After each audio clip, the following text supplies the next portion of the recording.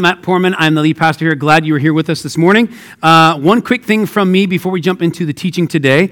Wanted to let you know about something. You've been seeing this on your handout for the last couple of weeks if you've been hanging around. But next Sunday, we are going to be doing this, family services next weekend. And so here's at Cornerstone, again, we believe that there's no junior Holy Spirit, right? Kids matter to God and they matter to us. And so we are going to have the entire church family, including kids, together in this room next weekend. And so it's the fifth Sunday of the month. We're going to do that every fifth Sunday of the month, which happens 3 or 4 times a year. And so just to give you a little heads up what's going to happen, we're going to be honoring our high school graduates for all of their hard work and their achievements in graduating next weekend at both services. And then we'll also have some of our students helping out with worship, some things here on the stage. And then we're also going to be, I'm excited about this, we're going to be doing one of the kids' worship songs as part of our worship next weekend. It's going to be so much fun. And then we'll have all the kids in here, things like that. And I know some of you are already panicking, right? Because you're like, how am I going to keep my little one in the service? Which, by the way, side note, we will have our babies and our juniors classes available if you would like to utilize them. But we would love for all those kids, if even for part of the service, would be in here with us next weekend. But those will still be available if that's helpful to you. I'm thinking of like Tyler and Shannon Showers. They're going, Matt, it's my hour to be away from my kids. So it's okay. If you want to do that as well, we would welcome that. But it's going to be super exciting. I'm really pumped about this, and we're going to kind of give this a shot next weekend. So come back. It should be a good weekend next weekend when we're doing our family service. Now, we're going to go into the teaching. So if you have a Bible, if you want to grab one underneath your chair, you can turn to Acts chapter 16. That's where we're going to land, Acts chapter 16. You can always use your smartphone if you want to look up the scripture that way. And to get us started today, we're going to actually have a little bit of crowd participation this morning, all right? I know, it's one of those mornings. Some of you are going, Matt, it's too early. I need some more coffee. All right, and so here, I'm going to ask you a hypothetical question. I actually want some answers this morning, okay? So if money was not an object, if you had all the money in the world, you could do whatever you wanted with it, okay? What is one material possession that you would purchase? Okay, what's one material possession? Give me a couple. Dirt bike. Corvette, yes. Donkey. A donkey? What? We'll talk after service on that one. A house. A boat. A church building. Yeah, I like you. Yeah, let's do. All right. Well, I'll tell you, what 2 things are on Matt Poorman's list. Okay, the first one is this. Somebody mentioned it. It's a boat. I want a boat. I love boating. I love driving boats. I actually have an Indiana state boating license to drive a boat. I used to work at a camp where we would drive a boat. I love pulling tubers. Really, I don't like pulling tubers. I like throwing the tubers off the tubes, those kinds of things. But I love all water sports. I love to ski. I love to kneeboard. I love to tube. We would take a staff retreat back when I was at Vineyard, Mishawaka to a lake, and we would tube. And people would not want to go tubing with me because I would jump on their tube and I would pull them off just for fun. But I love water sports, and I know that people say the best day of a boat owner's life is the day you buy it and the day you sell it, but I still really, really, really want a boat, okay? So that's the first thing. Second thing is this. It is a black four-door Jeep Rubicon. Yeah. I feel like Tim Allen, like, yeah. And really, the only reason I want that is because I need something to pull the boat, basically, right? So all that said, all right, I was trying to find a unique way of really essentially just talking about the boat this morning, all right, because when I started to think about our teaching for today, I started thinking about a boat, and here's why. Have you ever been in a boat or seen somebody who is driving a boat dock a boat, right? Most of us have seen that, right?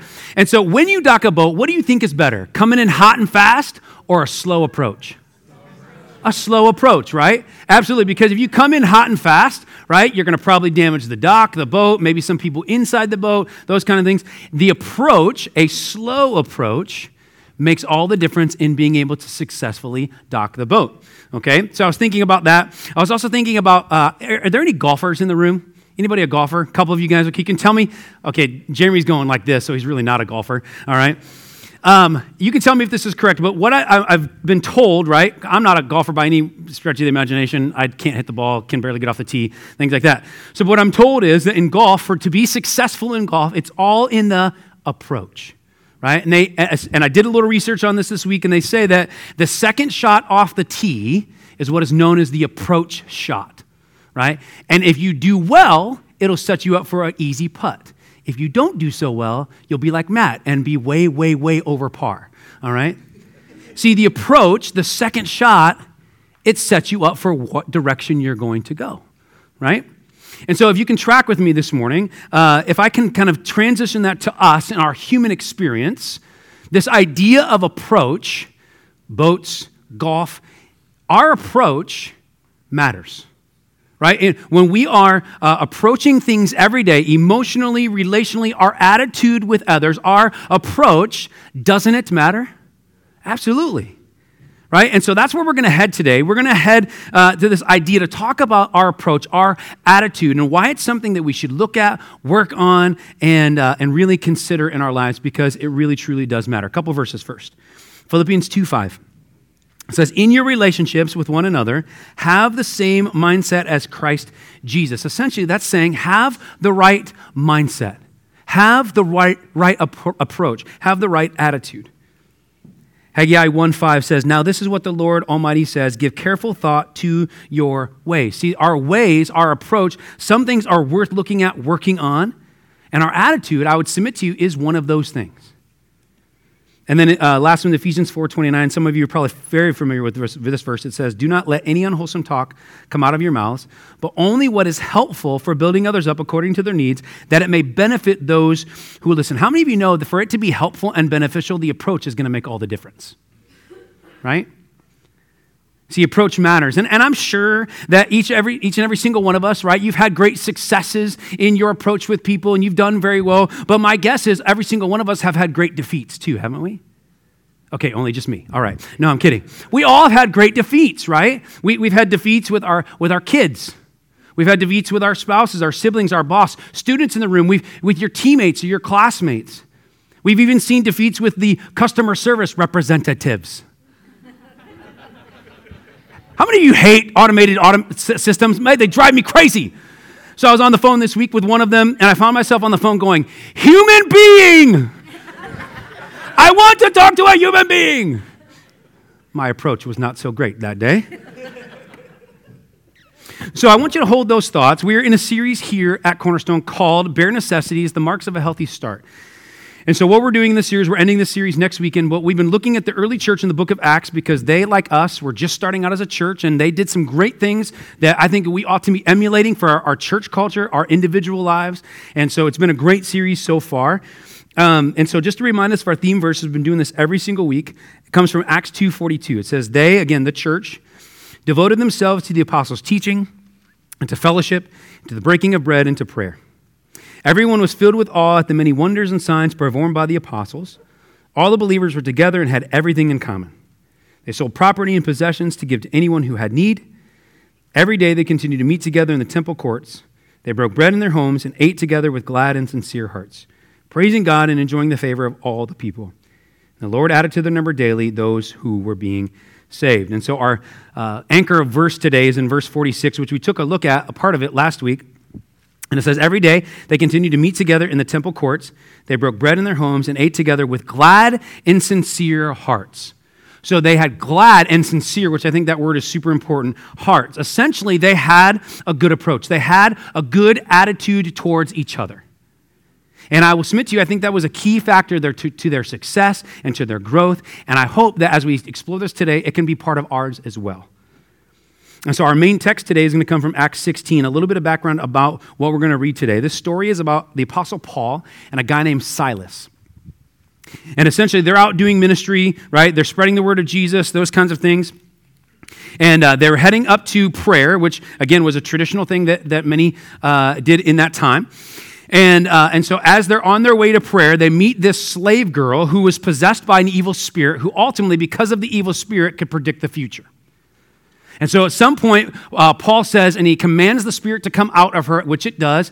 And in turn, because he did that, she was no longer to predict the future, which the people who owned that particular slave were really mad because they were making money, and now they couldn't make any money. And so they seized Paul and Silas, and they took them to the authorities and said, hey, these guys are causing uproar in our community. They need to be sentenced for that. And so they were sentenced to a flogging, which is a beating, and then they were sentenced to go to prison. And so we're going to pick it up in verse 23. And it says this in 16:23. It says, after they had been severely flogged, they were thrown into prison. And the jailer was commanded to guard them carefully. When he received these orders, he put them in the inner cell and fastened their feet in the stocks. About midnight, Paul and Silas were praying and singing hymns to God, and the other prisoners were listening to them. Suddenly there was such a violent earthquake that the foundations of the prison were shaken. At once, all the prison doors flew open, and everyone's chains came loose. The jailer woke up, and when he saw the prison doors open, he drew his sword and was about to kill himself because he thought the prisoners had escaped. But Paul shouted, "Don't harm yourself. We are here." The jailer called for the lights, rushed in, and fell trembling before Paul and Silas. He then brought them out and asked, "Sirs, what must I do to be saved?" They replied, "Believe in the Lord Jesus, and you will be saved, you and your household." Then they spoke the word of the Lord to him and to all the others in his house. At that hour of the night, the jailer took them and washed their wounds. Then he and all his household were baptized. The jailer brought them into his house and set a meal before them. He was filled with joy because he had come to believe in God, he and his whole household.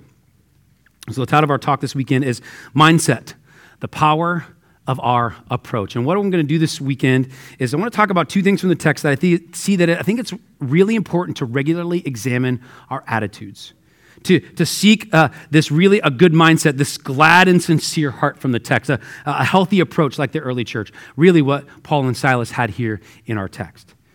Even when it's tough, because these guys were in a pretty tough circumstance and situation. I think there's some really great things that we can learn from these two guys today. And so that's where we're headed today. And just so you're aware, Tyler mentioned it just a moment ago, but I'm also going to be having Stephanie Stanger will be helping me teach today. So she's going to be coming doing point 2. So just so you're not caught off guard when that happens, that's going to be coming up in just a couple minutes.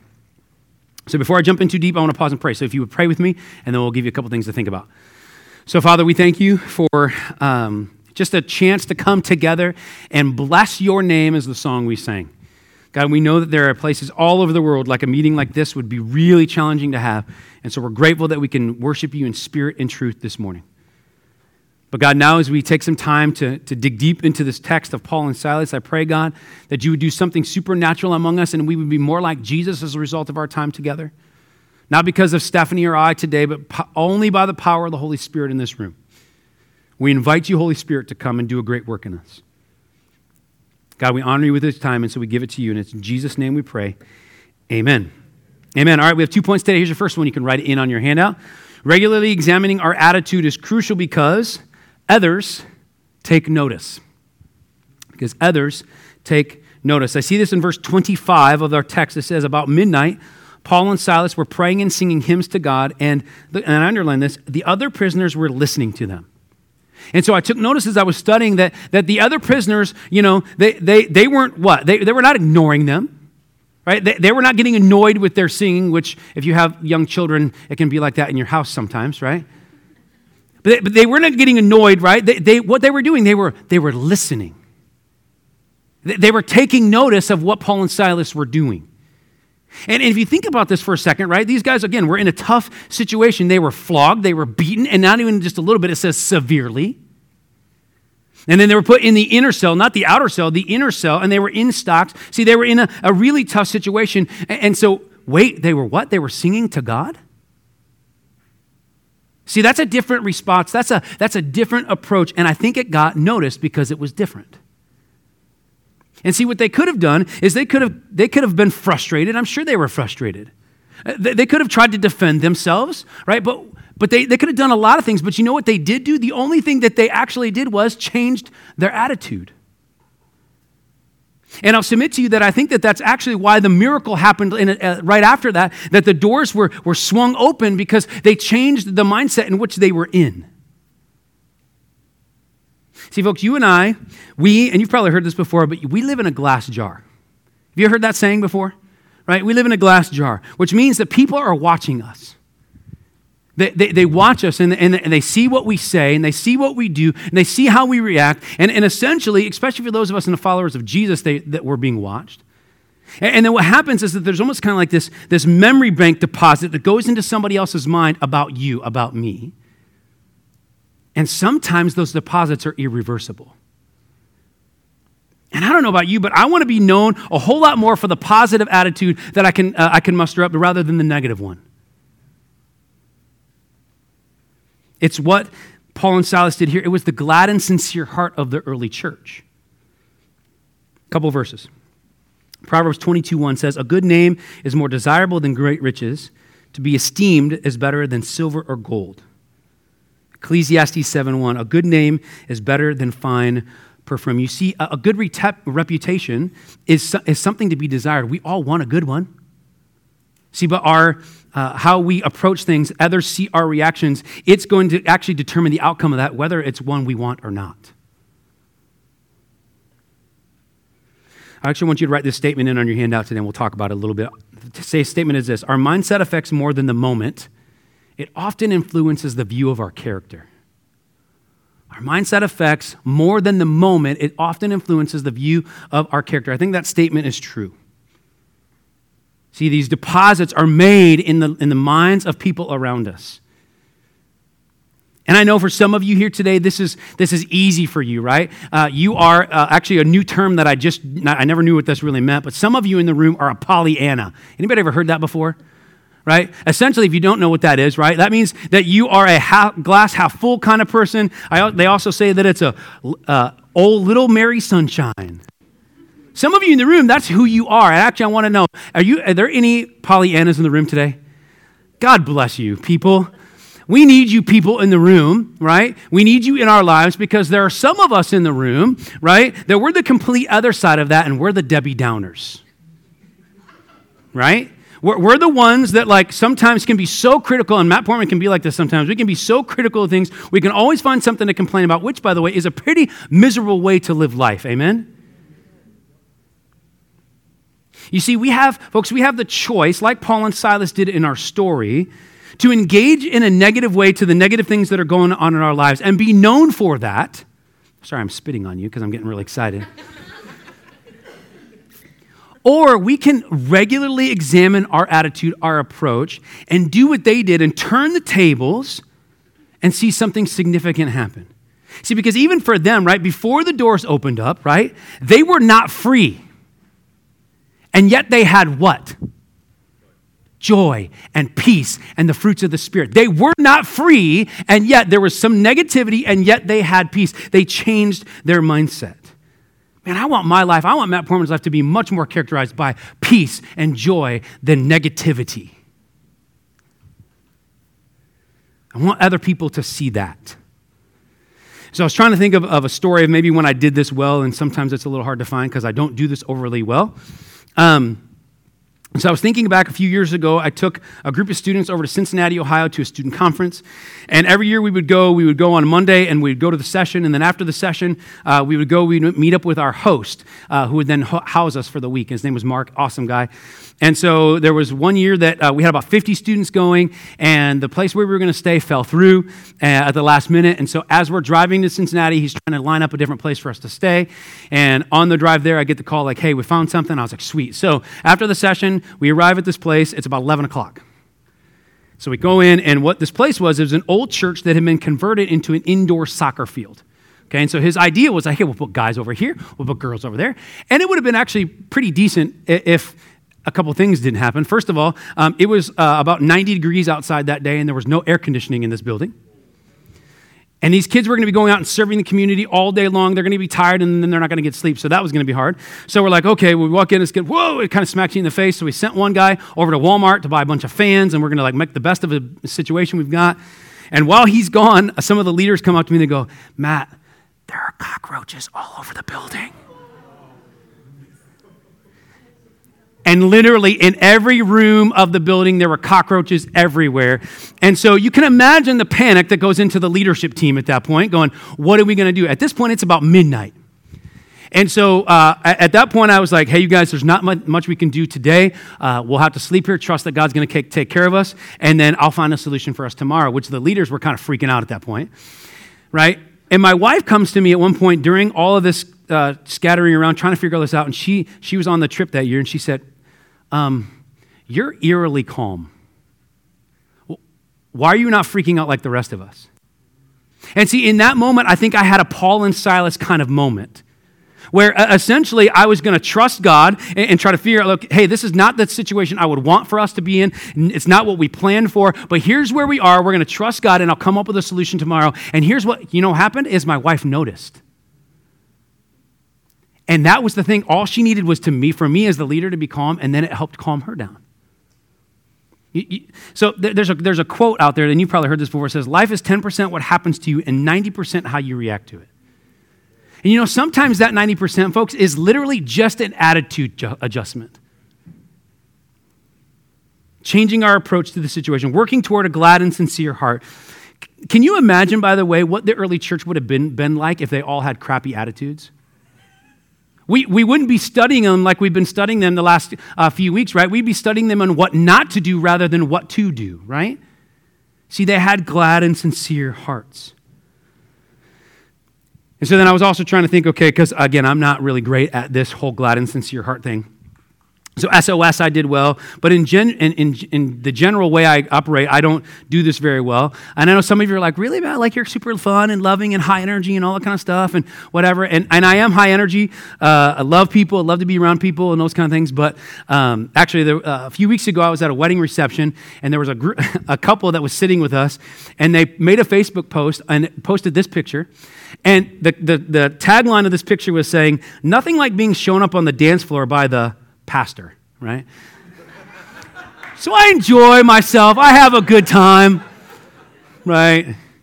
So yes, I do all those things, and if you know the Enneagram, again, I'm a 7, so I'm an entertainer. I love to be those kind of things. I said, I'm not only a minister, I'm an entertainer. I'm a ministainer, right? But here's the other thing about me, though, is that I'm also an easy complainer.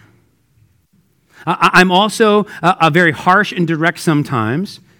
And I can approach things negatively with anger, and I know that I have affected my reputation towards other people. There was a season of my life years ago, and I can still get into this every now and then as well, where I am an arguer. The biblical term for that is I'm quarrelsome.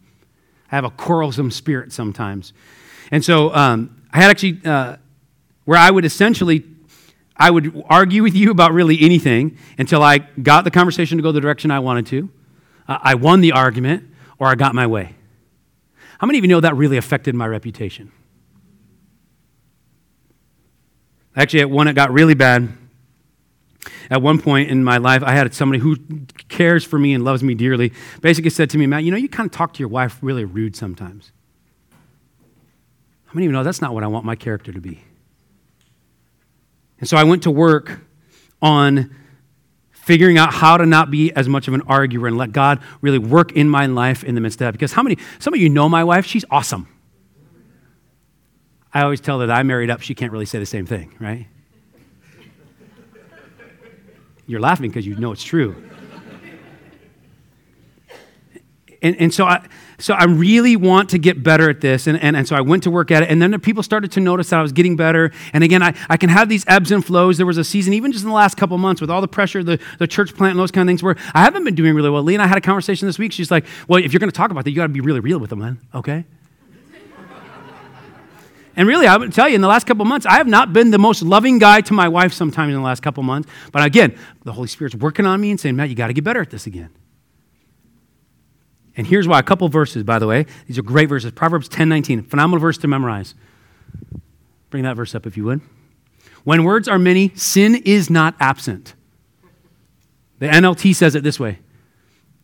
Too much talk leads to sin. Be sensible and keep your mouth shut. How many of us need that verse every day? Next verse, Matthew 15:11 says, what goes into someone's mouth does not defile them. Look at this. What comes out of their mouth, that is what defiles them. See, we need to consider our approach, our attitude, what we say, how we interact with people, because, folks, it matters. It can defile us or it can set us up. It's the approach shot. It can set us up for an easy life or a more challenging one. And so here's a question for you to consider. I think this is a phenomenal question to consider today. When others think of me, do they have peace? That is a great question. When others think of you, when they think of Matt Poorman, do they have peace? See, because the Bible talks a lot about compassion and kindness and peace, being peacemakers. Are we representing that to the people in our lives? I know I need to keep getting better. I need to keep getting better for myself because I want more of Christ's mindset in my life, but I also need to get better for you. I need to get better for my kids. I need to get better for my wife. I need to get better for the people I haven't even met yet, but I'm going to meet in the next couple of months that God wants me to have an impact on their life, and I want to have the right mindset. So that's point number one. Regularly examine our attitude is crucial because others take notice. Second point, again, we're going to have Stephanie Stanger come up and share that. I want to introduce her briefly. So Stephanie and Colin Stanger have been in Lee and I's life for probably 10 plus years now. Absolutely love and adore them greatly. Stephanie's the outreach coordinator here at Cornerstone. She's also a photographer on the prayer crew, worship. She's doing lots of stuff. And so why don't you guys give her a big, big, big round of applause as she comes today and shares with us. And as she is putting this on, I will share this point, and you can write this in on your handout. So point number 2 is this. Regular examining our attitude is crucial because it spreads. All right, and we see that in verse 34. The jailer brought them into his house and set a meal before them. He was filled with joy because he had come to believe in God, he and his whole household. It spreads. I know that was a long fill-in. Did you guys all get that written down? All right. Have you heard the quote, positive thinking brings positive results? Okay, so I think that that's true for negative too. I started college as a psychology major, so I have a few psychology courses under my belt, and there is a term called self-fulfilling prophecy. Have any of you guys heard of that? So the definition is going to come up on the screen. It's a belief or expectation that you hold about a future event that manifests because you believe it. And I really like this quote by this guy. I'm not going to say his name, but I like the way that he kind of sums, and now you know why. I like the way he kind of sums up that definition. If you expect the battle to be insurmountable, you've met the enemy. It's you. Sorry. There's another term called the placebo effect. I'm guessing most of us have heard of that one. So you believe that you took this medicine, you have a headache, you're believing that this medicine is going to make your headache go away, right? And it does, it works. And then you find out later that, oh, that was just a Tic Tac that somebody had left out on the counter, not your medicine. But it still worked. The mind is a powerful thing. It really can do these things. And so I have another example for you of this self-fulfilling prophecy. So say you're a teacher, and I bring you a student, and I tell you that this is a pretty low-achieving student, troublemaker, doesn't get good grades. So when you give an exam, and this student gets a C, probably not going to be surprised. And when this student is talking to someone else in class, probably not going to be surprised, right? You're probably going to move them to the front, separate them from this other student, punish them. Now say I bring you the same student, and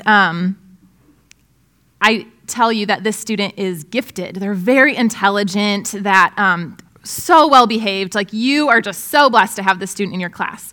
When this student gets a C on an exam, you're probably going to pull them aside and be like, did you understand the material? Like, how can I help you with this? I really know you can do better than this. And when they're talking to someone in class, you might assume, oh, they missed something that I said and they just need it for their notes, and you might let it slide, right?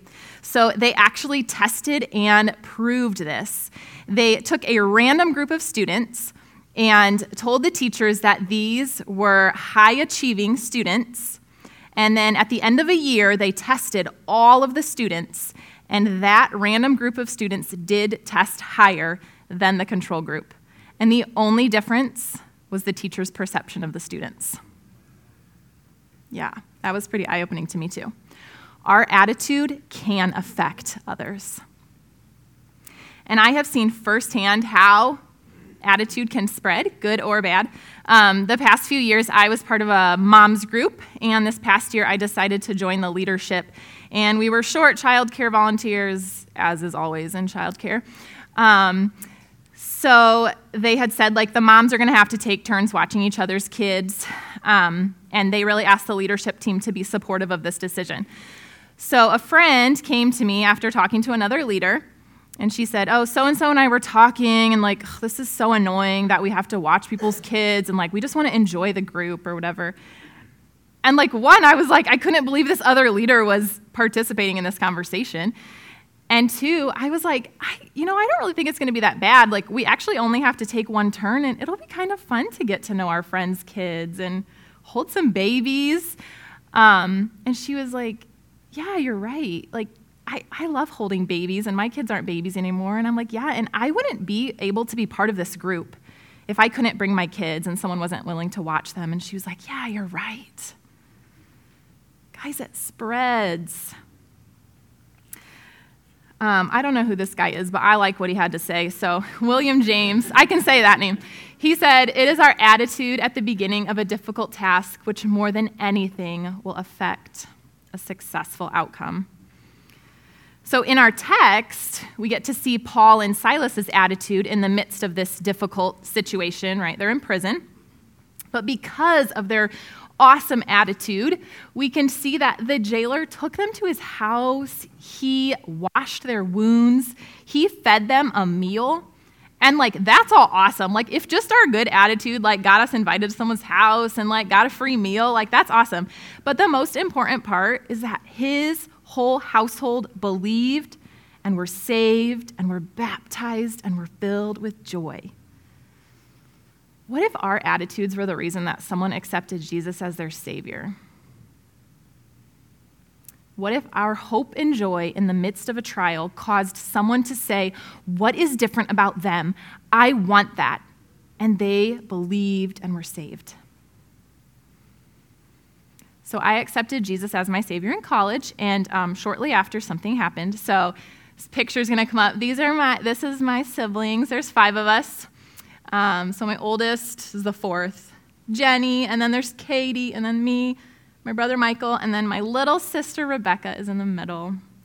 And she is 8 years younger than me, and my mom was like, you're this 8-year-old walking around with a baby on your hip all the time. She's my baby. And one of the most precious moments of my life is when my little sister called me one day, and she said, you're different. Something happened. Something changed. What is it? And I told her it was Jesus. And she said, I want that. And I led her to accept Christ as her Savior that night on the phone. In tears like I am now. Guys, your attitude can affect someone's eternity. Whew. Now, for those of us feeling a little bit of anxiety at this point, because you're getting all the like bad attitudes running through your head, right? And you're like, surely there was one good one somewhere at some point. Hang in there. There's hope.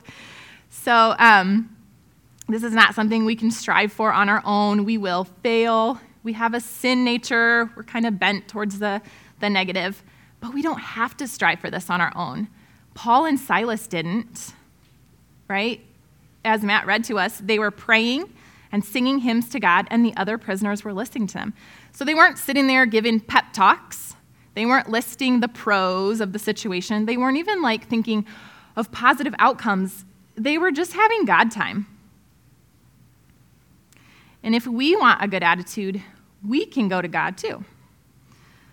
So I have some helpful hints here for you. If you need an attitude adjustment, these are some things that we can do this week to make an improvement. So 1, remind yourself who God is. You can write that down. So God can't lie. It's just not possible for him. So some verses are going to come up. Our first one is Luke 18:19. No one is good but God alone. God is good. 1 Corinthians 1:9. God is faithful. Daniel 9:9. The Lord our God is merciful and forgiving. And Psalm 116:5. The Lord is gracious and righteous. Our God is full of compassion. He cannot not be these things. This is who he is. I feel like that just like boosts your attitude right there, right? Number 2, remind yourself who you are. Write that down. John 1:12, yet to all who did receive him, to those who believed in his name, he gave the right to become children of God. You are a child of God.